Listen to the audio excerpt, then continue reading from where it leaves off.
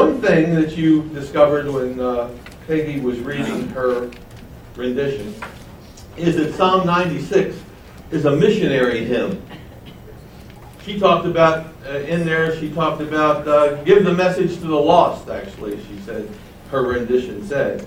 But this emphasis on this psalm is to the nations. In fact, I think the nations and the Gentiles are mentioned more than Jews. In fact, if you look at verse 1, look what it says, sing a new song, sing to the Lord all the earth. You see that? Not just Israel, but all the earth. Look down at verse 3. Declare his glory to the what? Nations. You see that? His wonders to all peoples. Different than just the Jews. Verse 4 says that the Lord is greatly to be praised and feared above all gods, for he is a God of the peoples, plural, see. So we see that. We also see in verse 7, for example, it says, give to the Lord, O families of the peoples. Again, plural, notice that. Down in verse 9, the last phrase in verse 9, tremble before him, who? All the earth. You see that? Verse 10 says basically the same thing, the last sentence. He shall judge the peoples, not just the Jews, but the peoples. Verse 13 says, verse 11 says, the heavens rejoice and let the earth be glad. See? And then when you get down to the end, like verse 13, it says, he shall judge the earth, he shall judge the world, not just the Jews, and the peoples.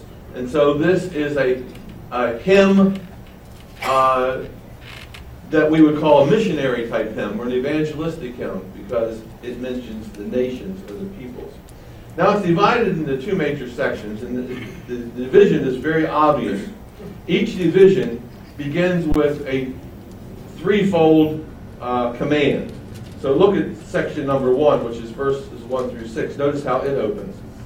Oh, sing, look, sing to the Lord, look, sing to the Lord, threefold command. Sing, sing, sing. Section 2 opens with a threefold command, beginning in verse 7. Look what it says. Give to the Lord. Look. Give to the Lord. Look. Give to the Lord. All the other verses modify these commands or, fill in information about these commands. Now, you don't have a superscription over the psalm, which means it doesn't tell us who wrote it. It doesn't tell us the background of the psalm, but we can find out who wrote the psalm and the circumstances in which it was first used. And in order to do that, I want you to mark your Bible and turn over to 1 Chronicles chapter 16. Now, 1 Chronicles is after all the 5 books, the first 5 books, then Joshua, Judges, Ruth, and then you're going to come to all these historical books, Samuel, Kings, and then you'll come to Chronicles. And turn to 1 Chronicles chapter 16.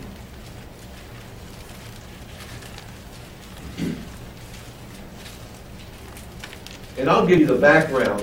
1 Chronicles 16 tells about David coming into Jerusalem and bringing the ark into the city of Jerusalem. But the background is very interesting. Back in chapters 12 and 13 and 14 and 15, what happens is Saul is king. And King Saul goes out to fight the Philistines and he gets killed in battle. So David is anointed the new king of Israel. And he defeats the Philistines. He does what King Saul could not do. And so then he brings the Ark of the Covenant. That was that box that had the angel's wings and God's glory between the angel's wings. And he brings the Ark of the Covenant back into Jerusalem and he puts it in the tabernacle.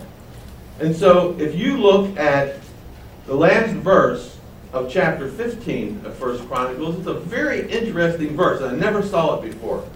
So here's David coming back from victory. They're getting ready to celebrate this victory. He's carrying this ark. Mean old Saul is dead, dies in battle. Look at verse 29 of chapter 15. And it happened as the ark of the covenant of the Lord came to the city of David that Michal, Saul's daughter, looked through a window and saw King Saul whirling and playing music, and she what?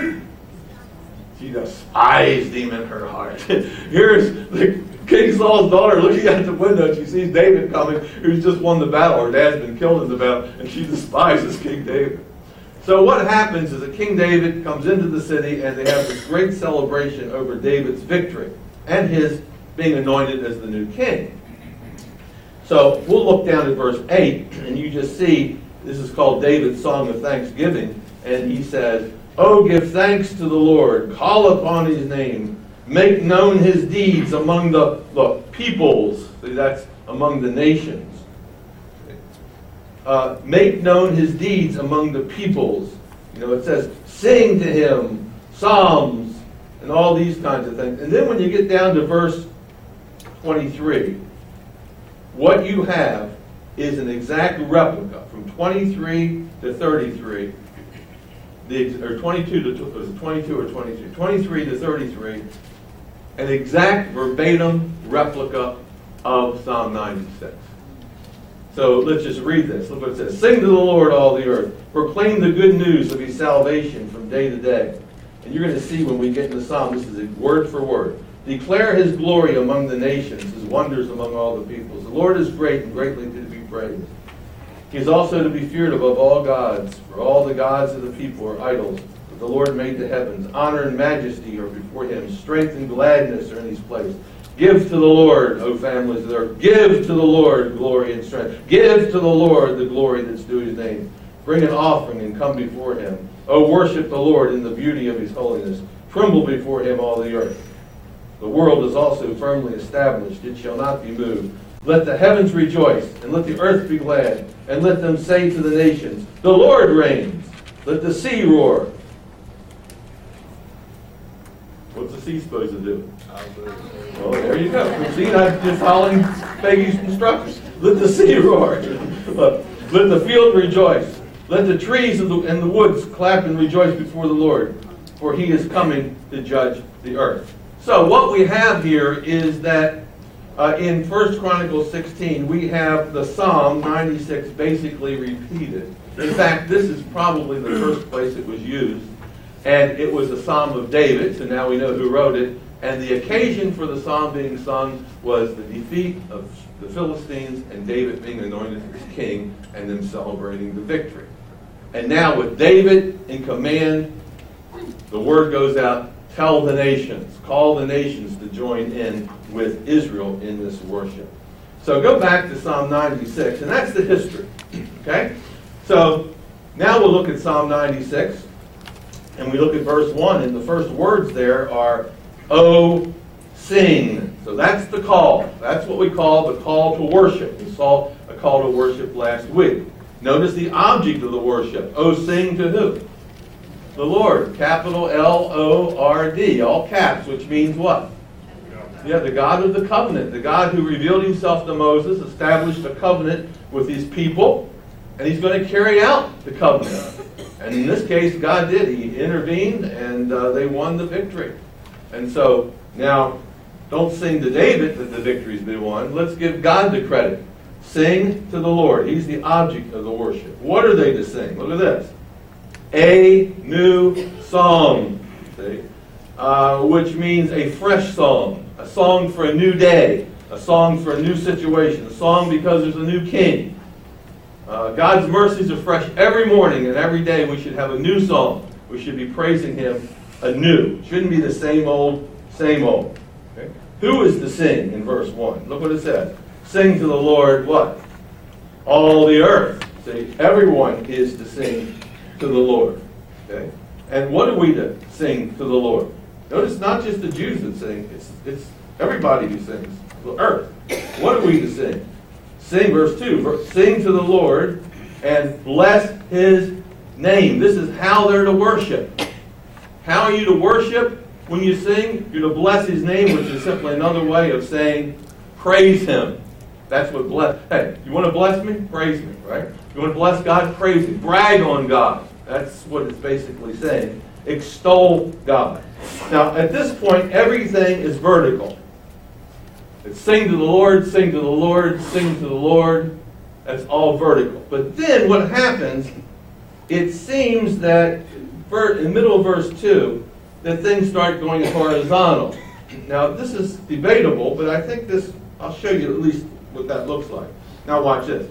Proclaim the good news of his salvation. See, that seems like we are to proclaim, that's vertical, preach, announce to everybody around you what? The good news of his salvation, which means deliverance, how God stepped in and delivered his people. Now, watch this. When are you to do it? From day to day. You see that at the end of verse 2? Not once, but continually, from day to day. Okay. Where are you to do it? Look at verse 3. Declare his glory where? Among the nations. That's line number 1. Then the parallel. His wonders among all the peoples. Okay. Now we come to the why of doing it. Why should you do that? Now look at the why. Verse 4. Because, you should do this because, or for, the Lord is what? He's great. And greatly to be praised. The Lord is great, and he is greatly to be praised. That means our praise should be proportionate to his greatness. God is greater than anything else, and our praise should be proportionate to God's greatness. It should be awe-inspiring type of praise. Okay? Look at the end of verse 4. He is to be feared above all gods. Now, it could mean he's to be respected or reverenced among all gods, but fear is a good word. I like fear. He's to be feared among all gods, or above all gods. Why? Why would he to be feared among or above all the other gods? Well, if, Barney Fife is up here and he's going to beat me up, and Arnold Schwarzenegger is over here and he's going to beat me up, who should I fear? Well, obviously, God's to be feared above all gods because he's what? He's greater, stronger, more powerful than the other gods. In fact, the other gods are useless. They're worthless. In fact, they don't even exist. They're figments of people's imagination. But people try to explain why bad things happen. And we always say, why do bad things happen? And the heathen nations try to explain why there was a crop failure, why there was a drought, why was there a flood, why was there a tsunami, why did these things happen? And they said, it must be one of the gods are against us. And they are punishing us. And so, because they fear these gods, they would try to appease these gods. And they would give these gods names like Poseidon, all these different crazy gods. And so these gods are nothing. The one God that we really are to fear is God, who is the real thing, not someone who is fake. Then there's a second reason. And that second reason is found in verse 5. For, so here's the second for. Verse 4 was found in verse 4 because, now here's the second because. Because all the gods of the people are what? Idols. That means they made them with their hands. That's what an idol is. These gods were created by the people. But, look at the end of verse 5. The Lord, capital L-O-R-D, Israel's God, is the creator. These other gods were created. Israel's God made the heavens. He is the creator. Honor and majesty are before him. Strength and beauty are in his sanctuary or in his tabernacle. That's where David put the Ark of the Covenant. So that's the first section. Sing, sing, sing. Talks about worship, and we have everything that goes with it. Now we come to the second section. Okay? Give, give, give. Okay? So look at verse 7. Give to the Lord. That's Israel's God. Yahweh or Jehovah. Who's to give? O families of the peoples. Give to the Lord glory and strength. Give to the Lord the glory due his name. Now, something that's very interesting is verses 7 through 9 are an exact replica of Psalm 29, 1 and 2. In fact, it's an exact replica of another psalm. I'm not going to get you all confused. Which begins to tell us things. That many sentences or words and thoughts were repeated in different psalms and under different circumstances. Okay? So, notice what it says. It says in verse 8, give the Lord the glory that's due his name. Give the Lord what he deserves, basically. If something is due, that means something is owed. Give God what is owed. We owe something, that's a debt that needs to be paid. We owe God a debt, and the debt that we owe needs to be given. That's basically what he's saying. Who is to give it? It says all the people. See that in verse 7? So it's not just the Jews that owe God this debt, but the nations owe God the debt. Now, what does it mean to give God strength and glory? What does all that entail for the Gentile nations? Well, look what it says at the end of verse 8. Give, give, give. And the end of verse 8 says, give or bring what? An offering. That's what you have to bring and come into his courts. It involves giving a tangible gift to the Lord for the nations. Okay?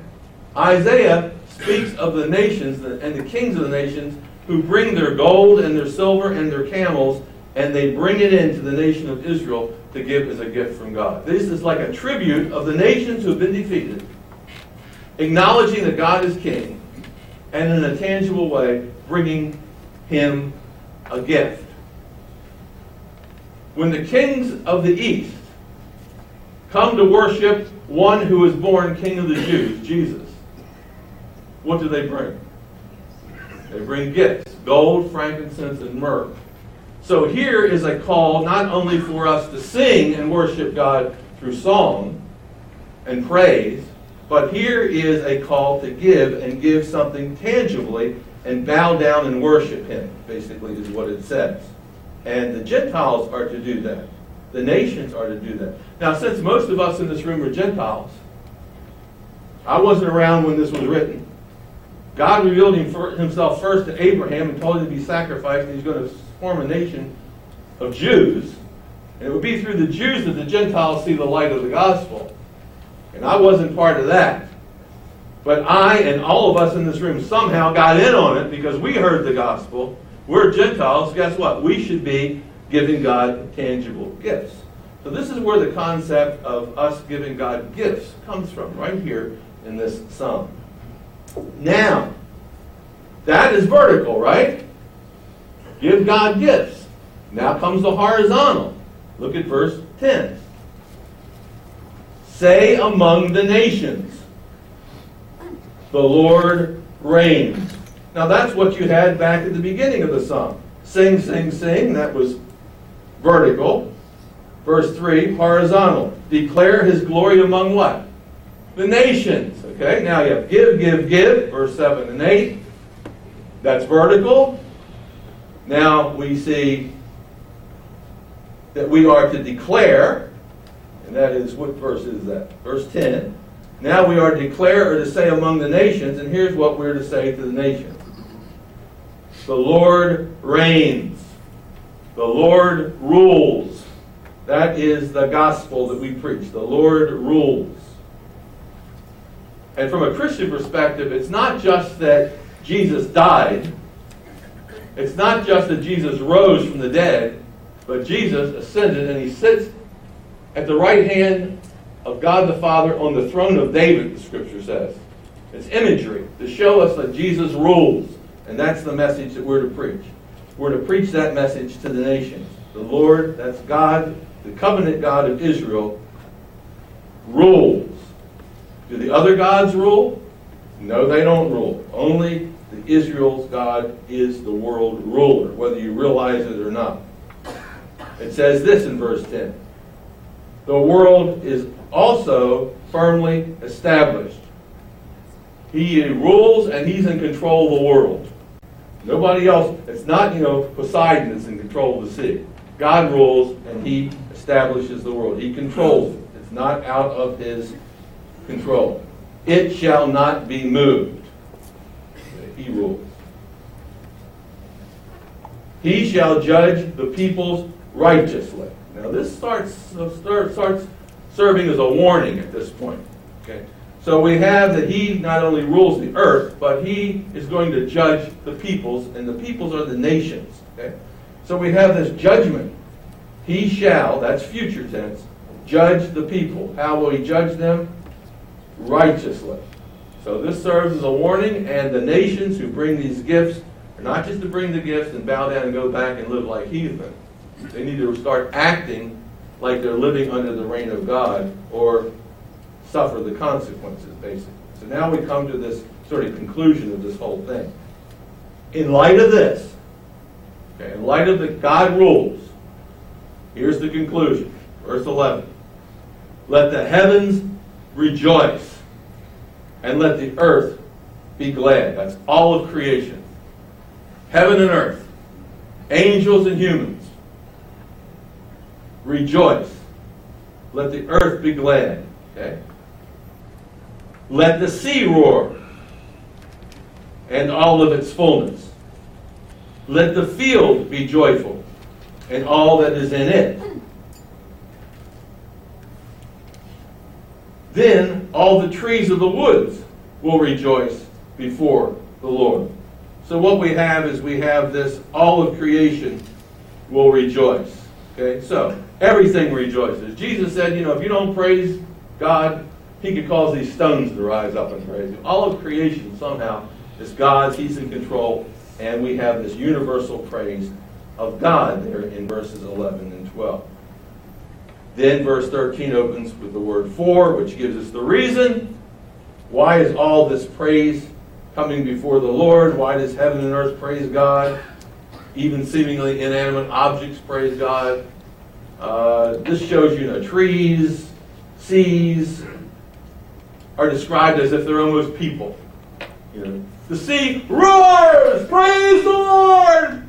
Each wave comes in and says, praise the Lord! And the bigger wave comes in, praise the Lord! Sort of put in human terms. Trees, sometimes the Psalm says, let the trees what? Clap their hands as if they're people. Okay? This is imagery, simply saying that heaven and earth is going to praise the Lord. Okay? Why does everything praise the Lord? Because he reigns, and look at verse 13. Because he is coming. For he is coming to judge the earth. Everything is going to be worked out in the end. Everybody's going to get what they deserve and what they don't deserve, in a sense. The evil are going to be judged for being evil and not coming under the reign of God. And all of creation, Paul says, groans for that day of redemption when everything is redeemed and God's kingdom is set up on earth. So that's what it says. He's coming, verse 13. He's coming to judge the earth. Okay. So we need to get prepared for that. He shall judge the world with righteousness. In the end, justice will prevail. And he will judge the peoples, that's all the peoples of the world, with truth. It'll be an honest judgment. So, this is what David envisions. He calls us to praise the Lord. He calls us to give to the Lord. He looks at the end time and says, God's going to judge. We need to be ready for that. There's a warning. You're going to be judged, or you're going to be swept into his kingdom. He envisioned that day. Now, John the Baptist comes on the scene. And what's his message? Repent. Why should we repent, John? Because what? The kingdom of God is at hand. This coming is real close. So John's message basically follows up with this message. Jesus comes, and he says the same thing. Repent, the kingdom of God is at hand. So they are proclaiming the same message, John the Baptist and Jesus. In fact, John says the axe is already at the root. The judgment's ready to fall right now. God has his axe, and he's ready to go right down on that root and judge it and cut off those people who are evil. So It's a warning. And the warning is, if you want to get in on this kingdom, you need to reverse your way of thinking. You need to break with the system, the world system, your loyalties, and give your loyalty to the kingdom of God and to God who reigns. And so that message they don't like, and they kill Jesus.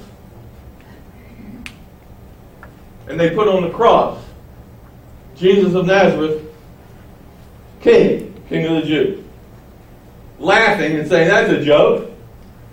He's no king. And the Jews say to Pilate, if you let him go, you're no friend of Pilate, you're no friend of Caesar's. And so they put him to death, and he dies, and they go, well, we got rid of that troublemaker. And 3 days later, what happened? God raised him from the dead, he ascends, and he sits at God's right hand, and he reigns.